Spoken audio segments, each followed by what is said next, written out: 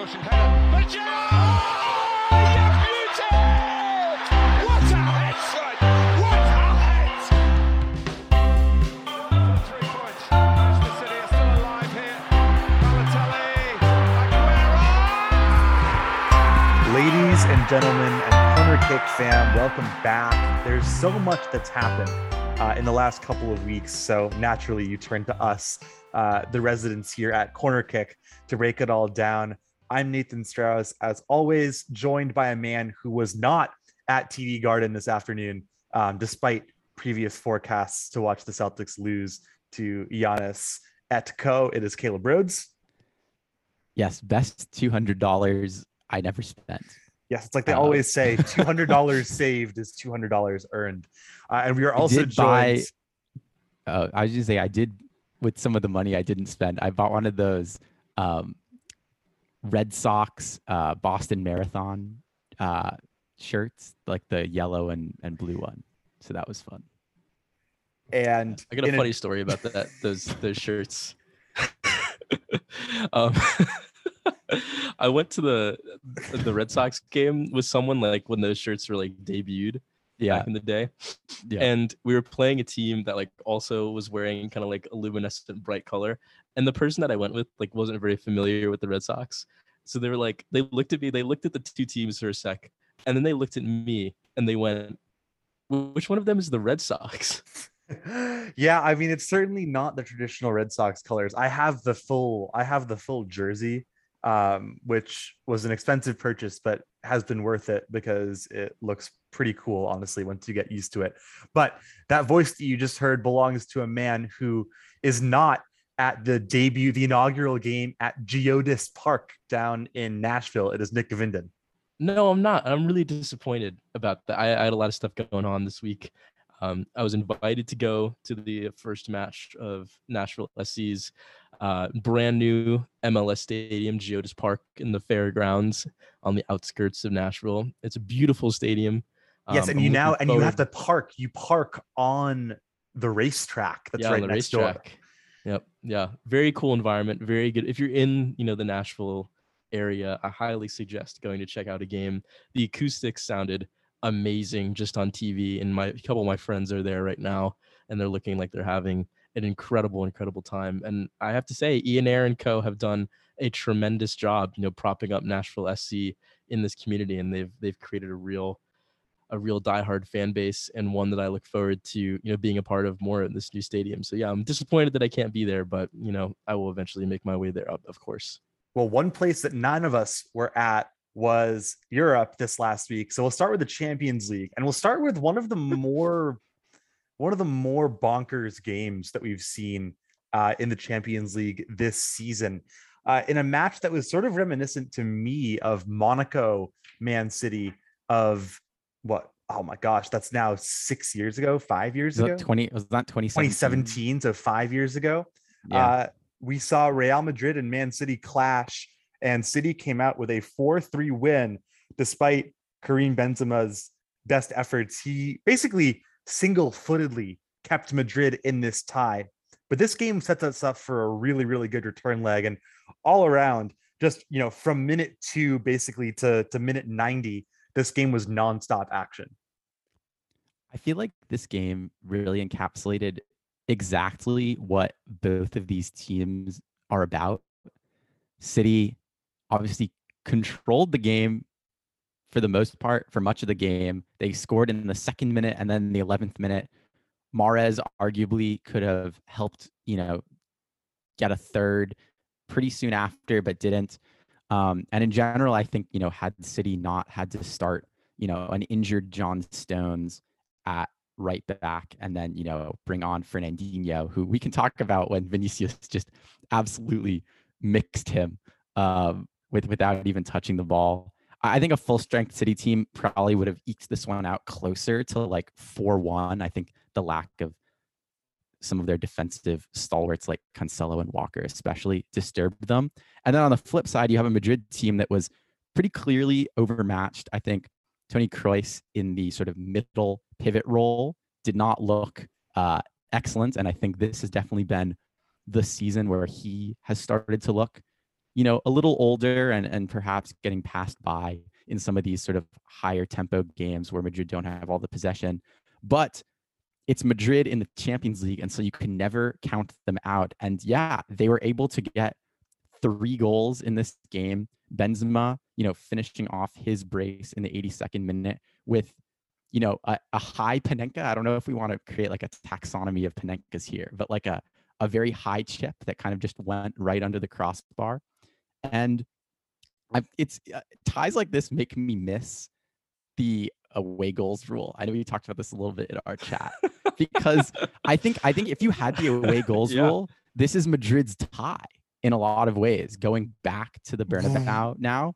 And according to Madrid's social media, this is still very much their tie, and they're acting like they were able to pulled out like a win in this game. They very much lost the game, but yeah, I think had the away goals rule been in effect going back to the Bernabeu and scoring, they just needed to keep a 1 goal, have like a 1 goal advantage in that game, and they're through. But yeah, I think Caleb, we discussed away goals, and I totally am in agreement with you. Like, this made me yearn for the days of dramatic away goal situations. Yeah, I mean, frankly, I still think the goal remains so similar where, they still need to get 1 goal, and then that just takes it to extra time, where it could be decided then. But yeah, I mean, Madrid certainly, the first 30 minutes of this game were pretty abysmal for Madrid until Benzema had a sort of absurd like cross-body goal with I think his weak foot. I thought Vinicius looked really, really good.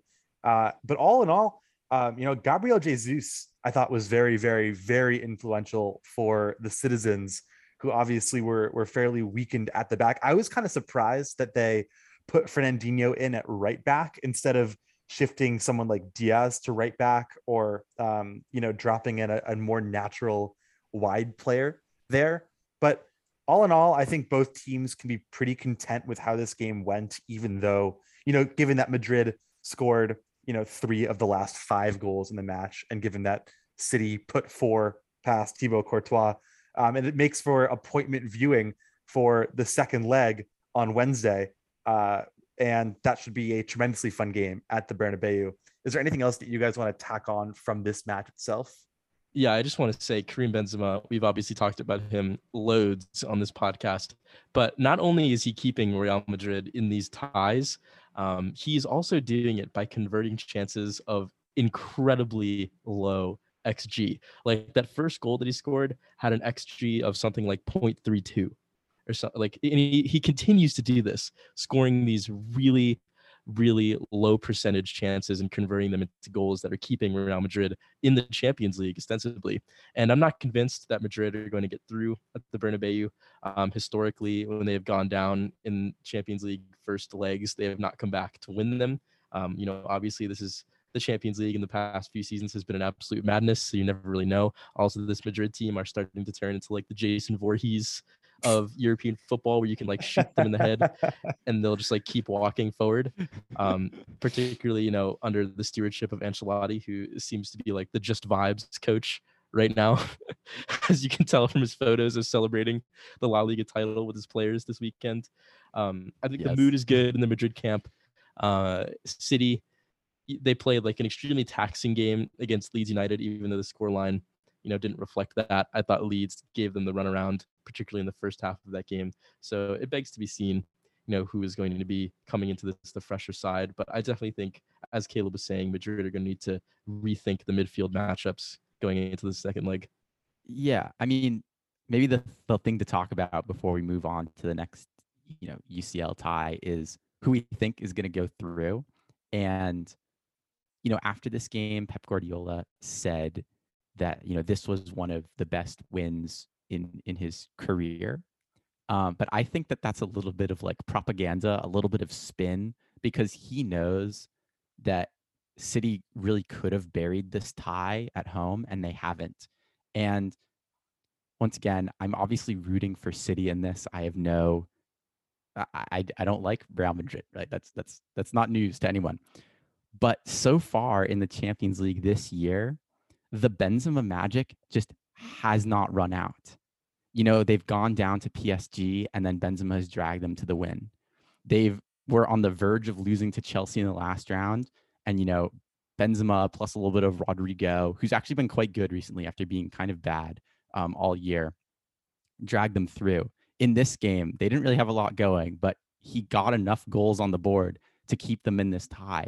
And so, as usual, I've been burned in the past, betting against Madrid. And unlike you guys, I've never actually done sports betting. But were I a betting man, I would probably have to put my money on Madrid right now, which maybe is a spicy take because I think City are the better team. But as I said, I don't feel comfortable betting against this man in his form right now.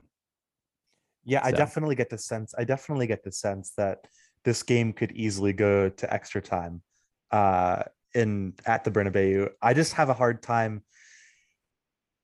Man, I mean, City are just so good, and they're so good at winning games in a variety of ways where, they're perfectly fine with grinding out, a 1-0 win or a 2-0 win, against a team like Leeds. I think they're going to be just fine. And of course, they ended up winning that game 4-0, even though it could easily have been like a 1-0 game at the weekend against Leeds. So I think City go through.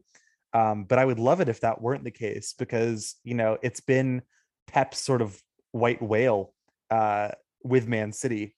So, I encourage him to fail because I think it's better for the banter. Well, also, and maybe I just want to pose this question to Nick, especially.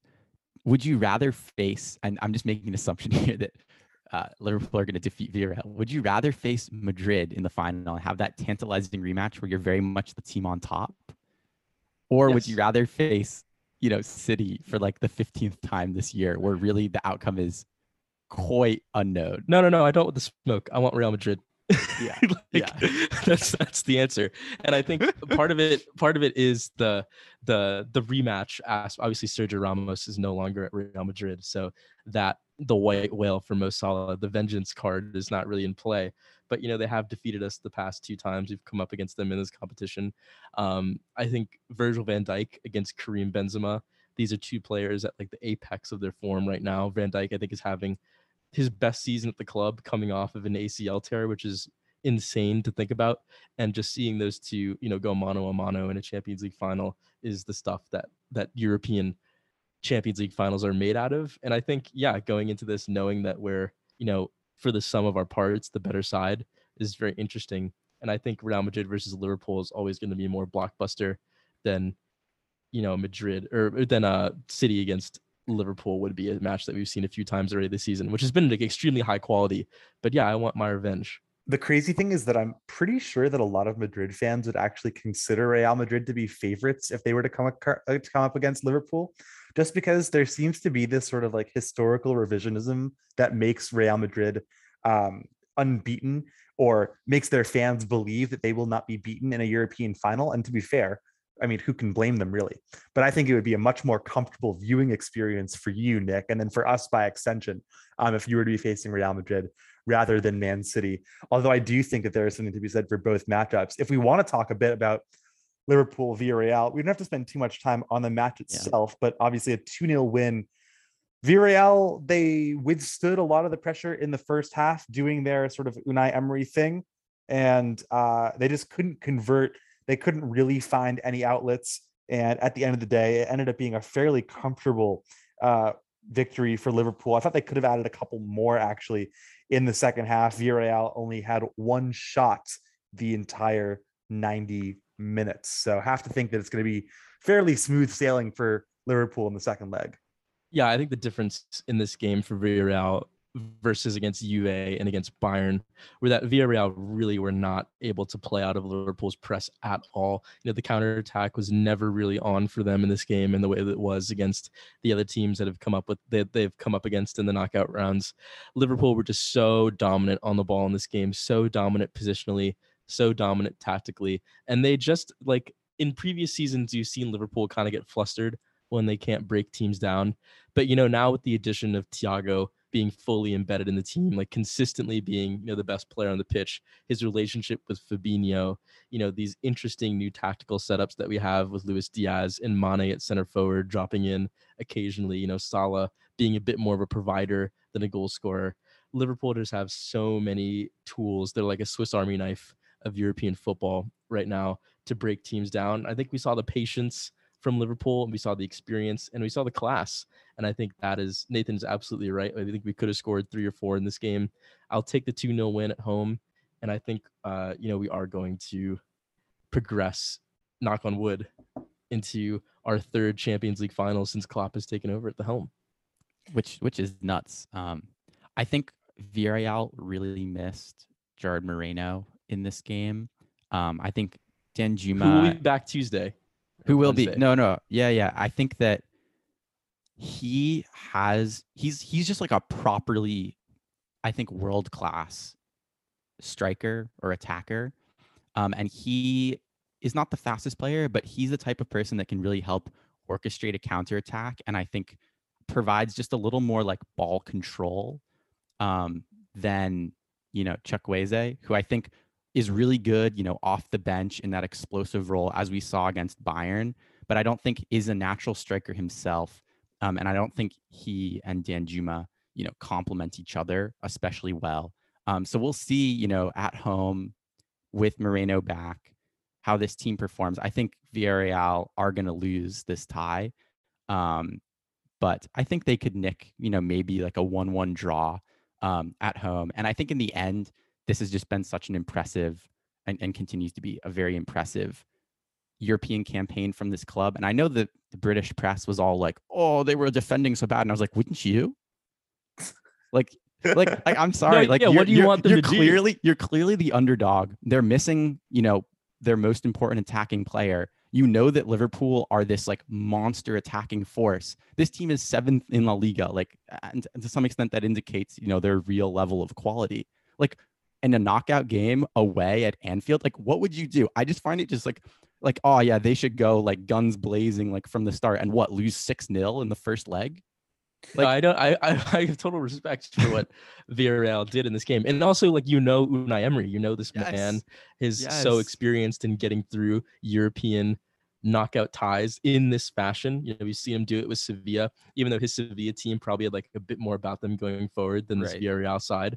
But this Villarreal team beat Manchester United. They beat several teams with high pedigree on their way to winning the Europa League last season. And they're going to come to Anfield and go man versus man against the best pressing team in the world. No, what do you want them to do? No, it's so ridiculous. And before we move on, I just wanted to shout out one Liverpool player who I think hasn't played a ton this year, but has been amazing in Europe. And that's Konate, who I think had another great game here. And I just realized he's only played a handful of times in the Premier League, but he has really shown up in their Champions League campaign. And he's definitely, of the 2 Leipzig center backs that made big moves, impressed a lot more than Upamecano has at Bayern, for sure. A big testament to Liverpool's recruitment, because I think that they were genuinely interested in both of them. And Konate managed to be about half the price and also at this point twice the player, which makes him 4 times a better buy than Upamecano has been for Bayern. Sorry. The thing that I love about Konate is that, yes, he's been outstanding. He has not put a foot wrong since, his big debut against Manchester United at Old Trafford. And the thing that I love about watching him play with Van Dijk is that you can see that he's really learning from the master in terms of how to command a game from center back. And if these two can form a partnership on the ball at the back for Liverpool for the next 2 or 3 to 4 seasons, it's going to be one of the all-time great center back duos that Liverpool has ever had. And I also love the fact that he is also 6'4" and massive. And so whenever these two come lumbering into the box, people are so focused on Virgil van Dijk that they kind of leave Konate all by himself, and they forget that he's also just an absolute menace from set pieces. And Liverpool, who are so proficient, they have a set piece coach, and they have set piece coach, and they have all these designed set pieces. And now just to have 2 of these guys trolling around a penalty box is just, I imagine, a nightmare for the opposition. Let's move on to the Premier League in that case, because there were some pretty interesting results. Since the last time we've talked, Arsenal managed to beat Chelsea, United, and West Ham after losing to Brighton, Southampton, and Crystal Palace, to show you how crazy this season has been for the Gunners. But this morning, Everton were handed a lifeline in the Premier League as they beat Chelsea, who really have nothing to play for at this state in the season, given that they are just about a lock into third place and have no chance. I mean, the FA Cup.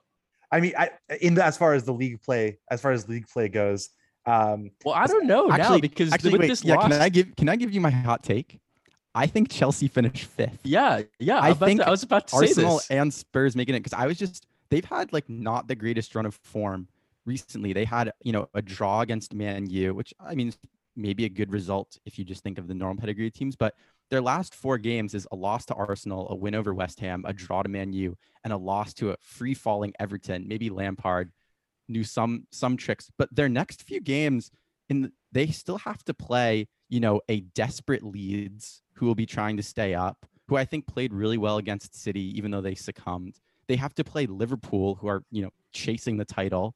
They have to play Leicester, who I think it's hard to know what you're going to get from them. And then on the last day, oh wait, that's a club friendly. Oopsies.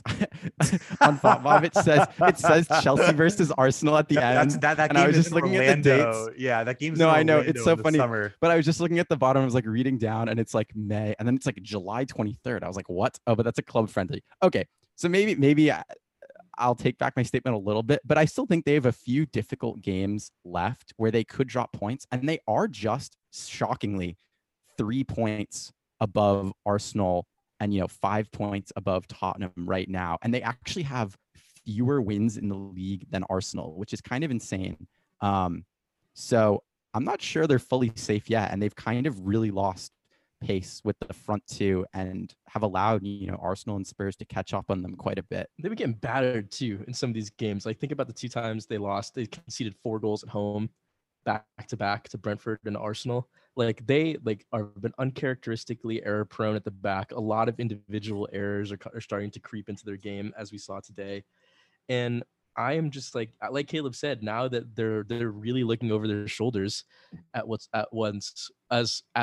was once a huge gap between them and Arsenal. That's only now 3 points, and obviously their goal difference is far superior to both that of Arsenal and Spurs.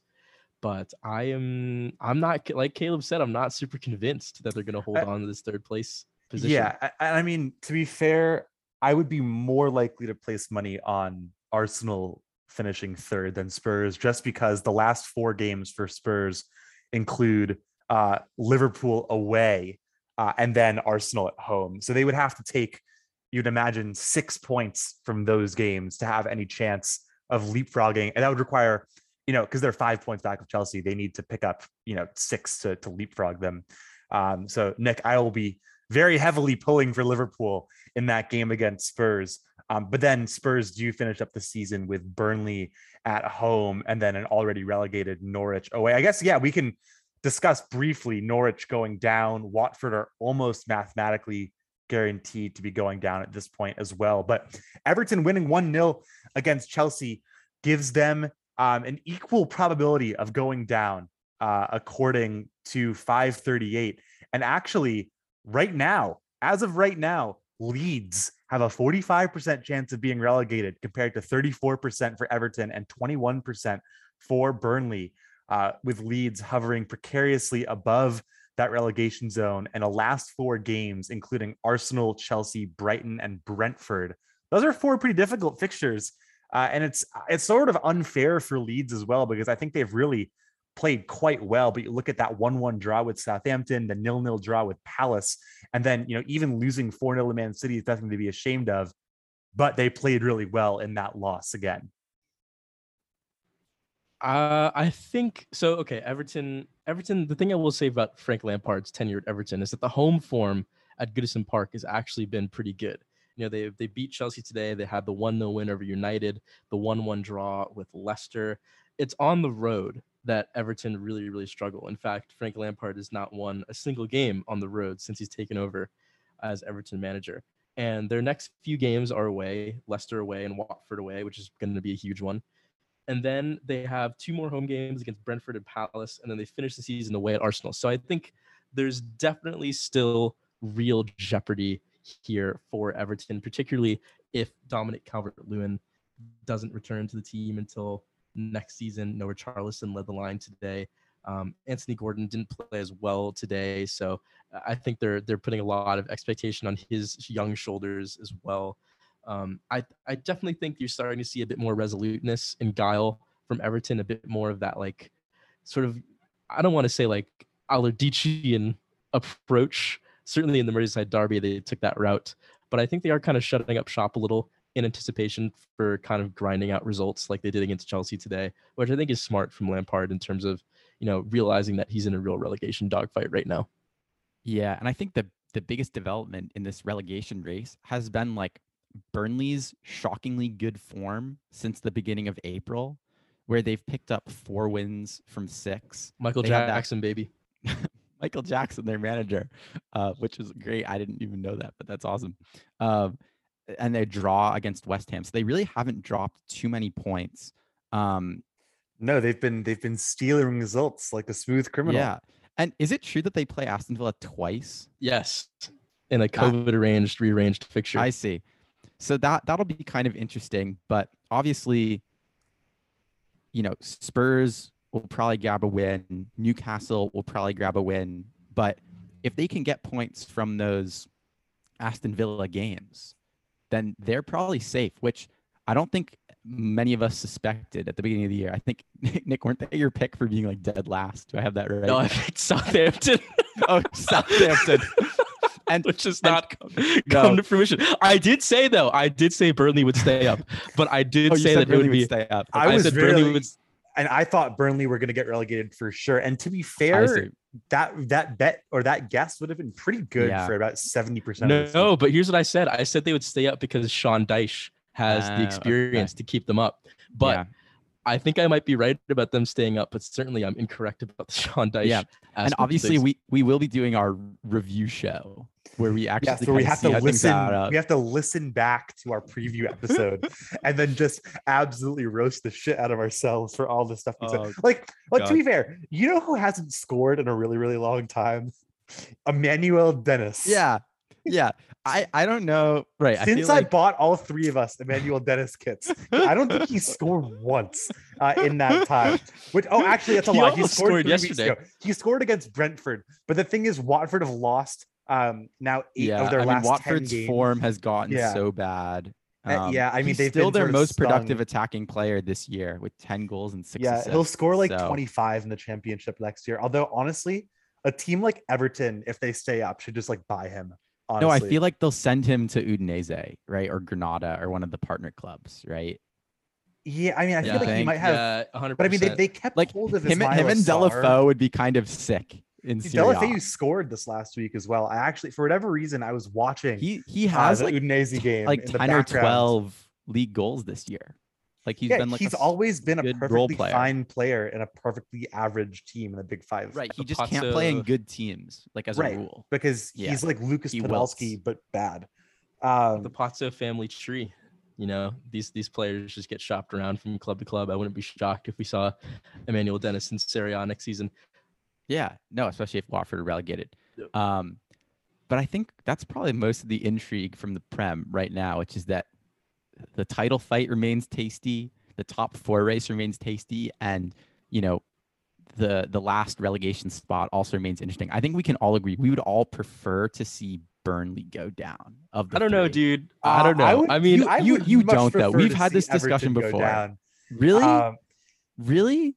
Yeah, because it's no. Well, I mean, here's the thing: is I did not want Everton to go because Caleb and I have talked about this. No, we did. We talked about how it's the Merseyside derby is good for the Prem, et cetera, et cetera. Right. And I was on that train until Frank Lampard started running his mouth and talking all the. But you hate Lampard, not Everton. No, you know what I mean? know. No, I don't like Everton, but I certainly don't. I mean, here's the thing. Here's what I've come to grips with. I would be okay with Everton going down and all of the banter that followed if I knew for a fact that they would come up the following season.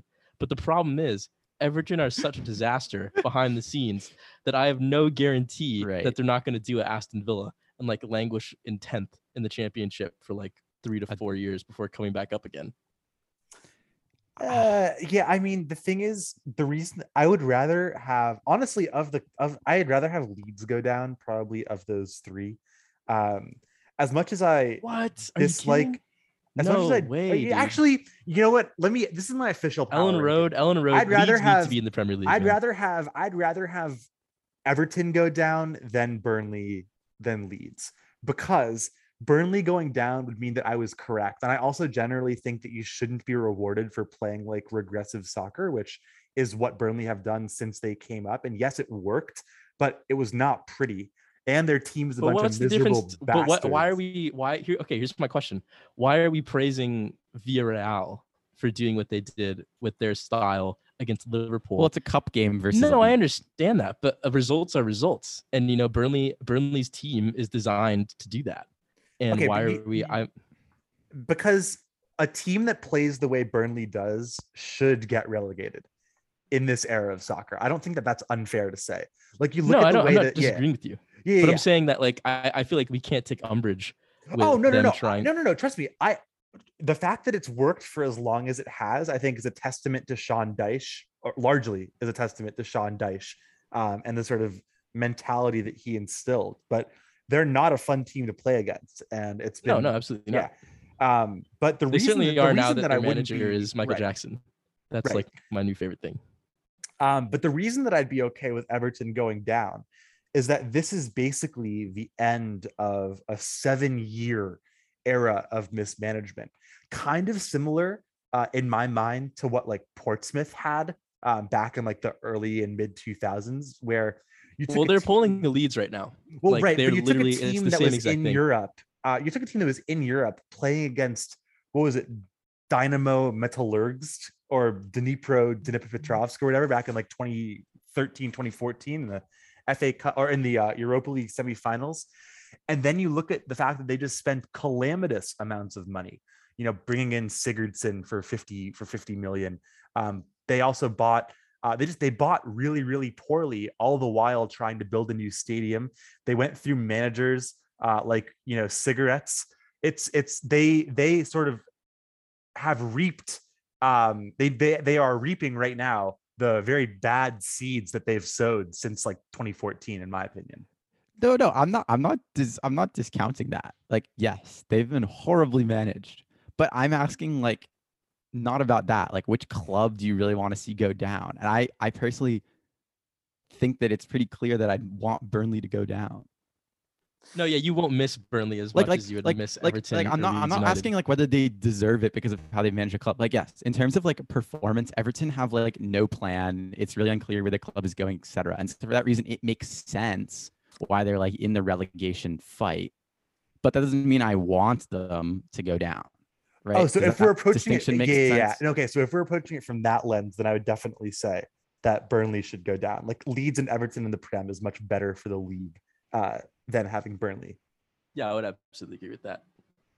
Do you guys have any sort of prognostications for the top 4 race, given, or really at this point, between Arsenal and Spurs, with each team with 4 games left, including that North London derby next week? I still think Chelsea finished in the top 4. I think they have some favorable fixtures down the stretch in order to get points, especially against like a free-falling Wolves team at the moment who have just gotten battered in their last few games. I think Arsenal are just in such better form right now than Tottenham, who are so inconsistent. And if you're Antonio Conte, I think he's probably looking at getting out of Dodge if Spurs can't finish in the top 4. So this is really do or die for Tottenham at this juncture. That North London derby is going to be massive, but I just can't see. I don't know. I just think right now on the basis of consistency, and this can all flip around because Arsenal tend to like to lose in bulk to mid-table sides occasionally. But I do think Arsenal will get that 4th place spot. Yeah, I tend to lean that way too. I think it will hinge a lot on the North London derby. And I think that game's going to go depends on how badly Liverpool, beat Tottenham. Like if they just like shred them and like ruin all of their confidence before the game, I think it will be kind of not good. But I think if they're able to somewhat hold their own, maybe lose 2-0 at Anfield, it's like, okay, chalk that off. Here's like what we need. And then we can play Burnley and Norwich, which hopefully should be solid points to finish out the season. I think it could get interesting. But I do think it hinges on the North London derby. Yeah, but I think the dream situation for Arsenal is if Arsenal beat Leeds, and I think that fixture finished 5-1 back in December. If Arsenal beat Leeds this coming weekend and Spurs lose to Liverpool, then it becomes a 5-point gap. And I think that probably makes a young team like Arsenal feel a little bit more assured. What you don't want is for Arsenal to drop points at Leeds and then for like the sort of flip-flopping in the table to be super imminent. Especially for an Arsenal team that, has been playing Mohamed Elneny and Rob Holding in each of the last couple of games. And to be fair to Mo Elneny, as some commenter on Twitter posted, he's supposed to be fasting for Ramadan, but today he was eating rice because he has been dominant in the midfield. That, of course, referring to Declan Rice. But why don't we move away? Why don't we move away? This is the type of thing that Elon's going to get rid of. Yeah, exactly. Exactly. That's not protected speech on the new Twitter. They'll have to go to Parler if they really want to, make jokes like that. But we should probably take a quick look around Europe and pay our respects to some recently anointed champions.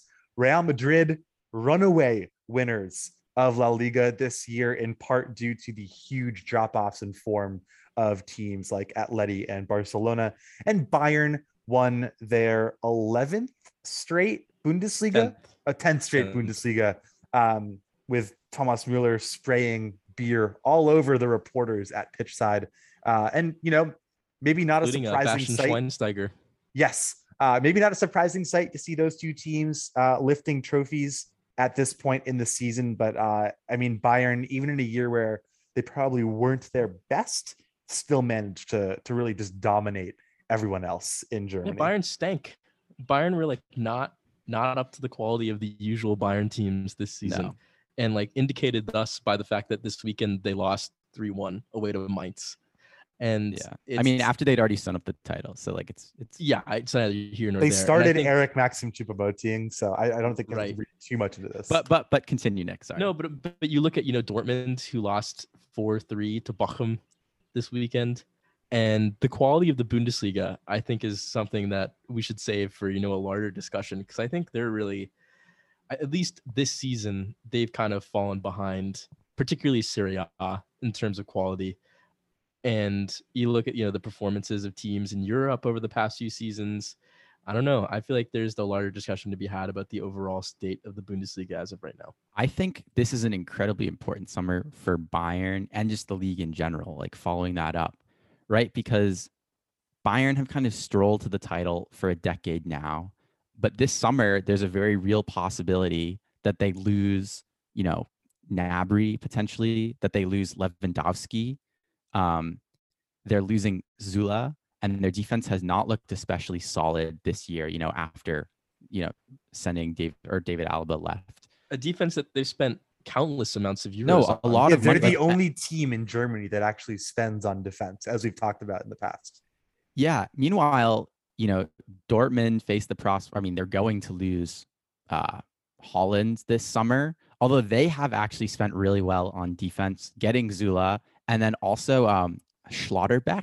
Yes, and Freiburg, who are kind of like the miracle team of the Bundesliga. And but Schlotterbeck has been like really good, and he's really young. But I think next year there could be like an opportunity maybe for some shakeup in the league standings, but it's not because the league has gotten better. It's really just because Bayern will have gotten even worse, and Dortmund maybe will be, less calamitous defensively.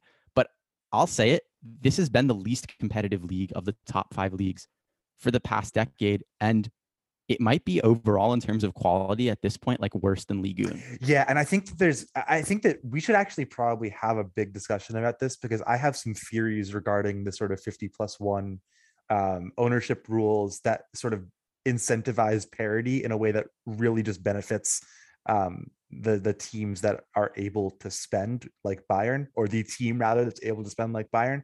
But there is a possibility that, I mean, I would say at this point, Leipzig are probably favorites to win the Europa League.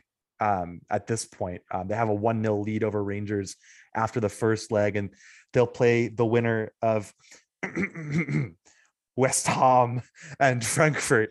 But I think the Bundesliga should be coming away with the Europa League trophy.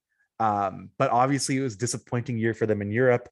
Dortmund can't defend for the life of them, and Holland is going to be leaving this summer as well. And of course they don't have. We've talked about sort of their defensive woes. Leverkusen continue to be a great developmental club, but have never really been able to make a serious run at Bayern. And you think about, if you were to ask a few years ago what the least competitive league in the top 5 was, it was going to be between the Bundesliga, but likely Serie A at that point, because you had Juventus on their ridiculous run of Scudettos as well. But a combination of a lack of challengers for Bayern, a lack of serious challengers for Bayern, really going back to that incredible Dortmund year in 2014-15, or maybe Leipzig a few years ago. You mean 2011? You mean 2012? 2012? Time flies when you're having fun, man. But, since then, and given Juve's sort of relative decline in the last couple of years, Serie A has certainly been a more enthralling watch than the Bundesliga as well. And we should probably talk a little bit about Italy, because this is a title race that is actually coming down to the wire, as we've sort of talked about all year. Yeah, this has been the best title race. And I think we said this at the beginning of the season, that this was going to be by far and away the most competitive title race in all of Europe's leagues, top 5 leagues. And it has absolutely been that. Inter lost in midweek. They won today. So they're 2 points behind AC Milan. They were on top of the table for a few weeks, but Milan have regained pole position with only 3 games left to play. Inter's goal difference is way better than Milan's. They've scored by far the most goals in Serie A, but I don't know. I don't really know what's going to happen. I love the parity in this league. Milan still have to play Atalanta at home, so that's a huge game for them in this like last little stretch here for the title. Inter have a Coppa Italia final to play against Juventus, so you wonder how much they're going to divvy up resources in order to compete on that front. I imagine Inzaghi will want to get his hands on that trophy in his first season. So yeah, I think definitely Inter, looking at the fixtures right now, have a bit of an easier run-in against teams like Empoli and Cagliari, and they finish up at home to Sampdoria. So I don't know. It depends on whether or not Milan can win out, but Serie A has just been a madness this season, and I've absolutely enjoyed every moment of it. Yeah, AC Milan haven't lost in a league game since January 17th. And before that, they hadn't lost in a league game since December 19th. So 2 league losses in 5 months now.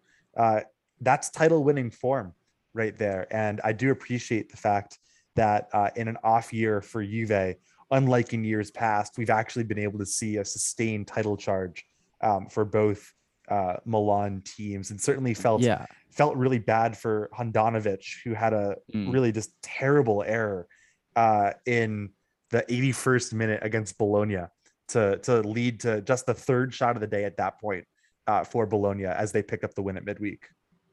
Yeah, I mean, this Milan team, I know Milan are obviously like one of the teams in Italy, but their title challenge both last year and this year feels very like Leicester-y to me, in the sense that they actually don't have the best goal difference. Even Napoli in 3rd have a better goal difference and have scored more goals than AC Milan. Obviously, Inter have by far the best goal difference, and they've just scored a lot more and have the best defense in the league.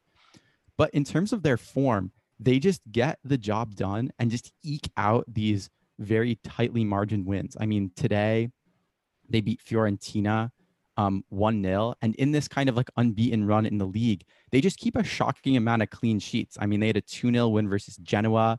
They had, 0-0 draws versus Torino and Bologna, 1-0 over Cagliari, 1-0 over Empoli, 1-0 over Napoli. They just don't. They have a very, I don't know. It just feels very Leicester-y to me, and I think that's because in terms of quality, they're not quite as good as Inter, but they just get the job done. And I really hope that they, pull it out. Right now, 538 has them as 57% favorites, which is basically to say it's a coin flip. And I think the key match for them will be, their upcoming league game in a week or two against Atalanta. Yeah, and if you look at the spine of the team, you have to say that the backbone of this title charge has been Fikayo Tomori at the back, and in part like Samuel Kalulu and it's not Teo Hernandez. It is Teo Hernandez. It is Teo Hernandez. We were just talking about Bayern's defense, so I got yeah. Lucas You were thinking and Teo. Lucas. Yeah, it is Teo Hernandez, who has been outstanding as well. But you think about Fikayo Tomori, who has had such a jump up in, I think, quality and improvement in the past few seasons. Really, I think he's solidified himself as one of the top defenders in Serie A and a contender as one of the best defenders in Europe this season. And we were talking, a few minutes ago about Chelsea's individual mistakes, how calamitous they've been at the back for the past few weeks. And you also think about the fact that Antonio Rudiger is going to Real Madrid, Andreas Christensen is going to Barcelona. It looks like they've tied up Azpilicueta for another season, but he's getting older. If you don't, Thiago Silva is getting a year older. And you look at, someone like Tomori and someone also, by extension, Tammy Abraham, these two Chelsea youth products who have really broken out in Serie A, who are able to kind of let their wings fly a little bit and show that they are highly, highly capable players, both in terms of their own right and for potentially the England setup as well. I certainly think Fikayo Tomori should be, playing for Gareth Southgate's England at the World Cup. And I think he's a player that I just wanted to highlight for someone who kind of is coming out of the shadows of Chelsea and is probably going to get his hands on a Serie A trophy.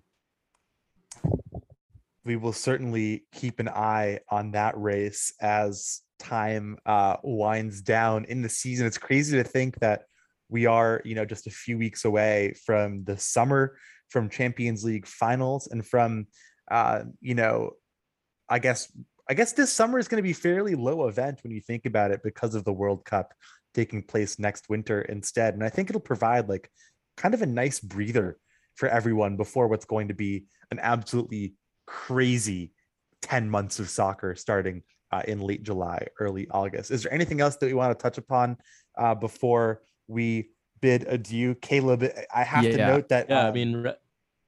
Sorry. I have to note that Real Oviedo have gone on a great run of form as of late and are now firmly entrenched in 6th, and they look like they could be in that playoff. But yes, I just before we ended, I just wanted to finish like the shout out to Madrid a little bit, or more pointedly, I want to give a shout out to Ancelotti, who became, I don't know if you mentioned this before, but the first manager to win all of the top 5 leagues, which is a truly nuts achievement.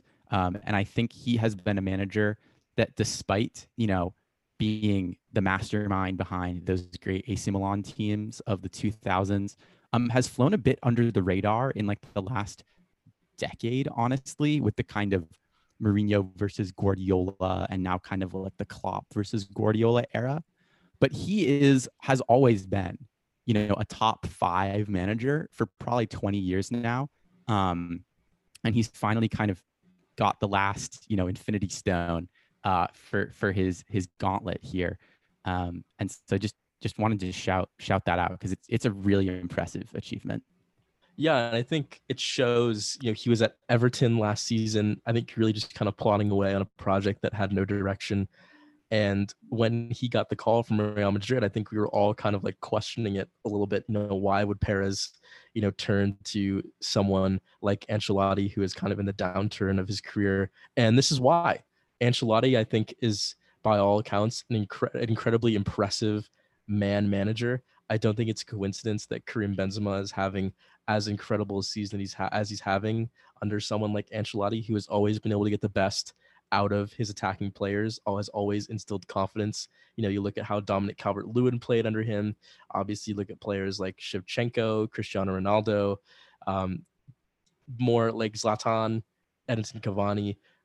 There's countless players who have flourished under Ancelotti, and I think he's done so well with countless different players over the past 20 years. And yeah, he's done it with some of the biggest clubs in the world: AC Milan, PSG, Chelsea, Real Madrid, and Bayern Munich. And I think that's nothing to scoff at. He's truly, I think, a legend of the game that needs to be, if there was like a European Soccer Hall of Fame, he'd be one of the first names up for consideration. Absolutely. And he's doing it with swag as well. I mean, swag in a very sort of like, he's like the anti-Mourinho in that he could easily be just like totally full of ego all the time. But I get the sense that he's a little bit more like down to earth and a little bit more laid back than that. And maybe spending time at Everton will do that to you. He seems like the nicest guy. Like if you listen to him in interviews, he definitely has like an ego, like that kind of like Italian bravado somewhat. But like you said, Nathan, he always seems like a very kind of like down to earth, easy person to talk to. And I think that probably comes across in the dressing room as well. Also, one last shout out before we head out. I think we need to touch on the passing of Mino Raiola yesterday. This week it was reported that he hadn't been in excellent health. Obviously, the super agent who is in charge of the careers, who represents players like Erling Haaland, like Paul Pogba, like Ibrahimovic, truly someone who has been a fixture of modern football for the past 15 years or so. I think it's just important to highlight, his passing, because I think it is a monumental loss for the game. No matter what you think about him, I think he has definitely defined this era of soccer. And I think he's a key cog in the beautiful game that I think will be missed.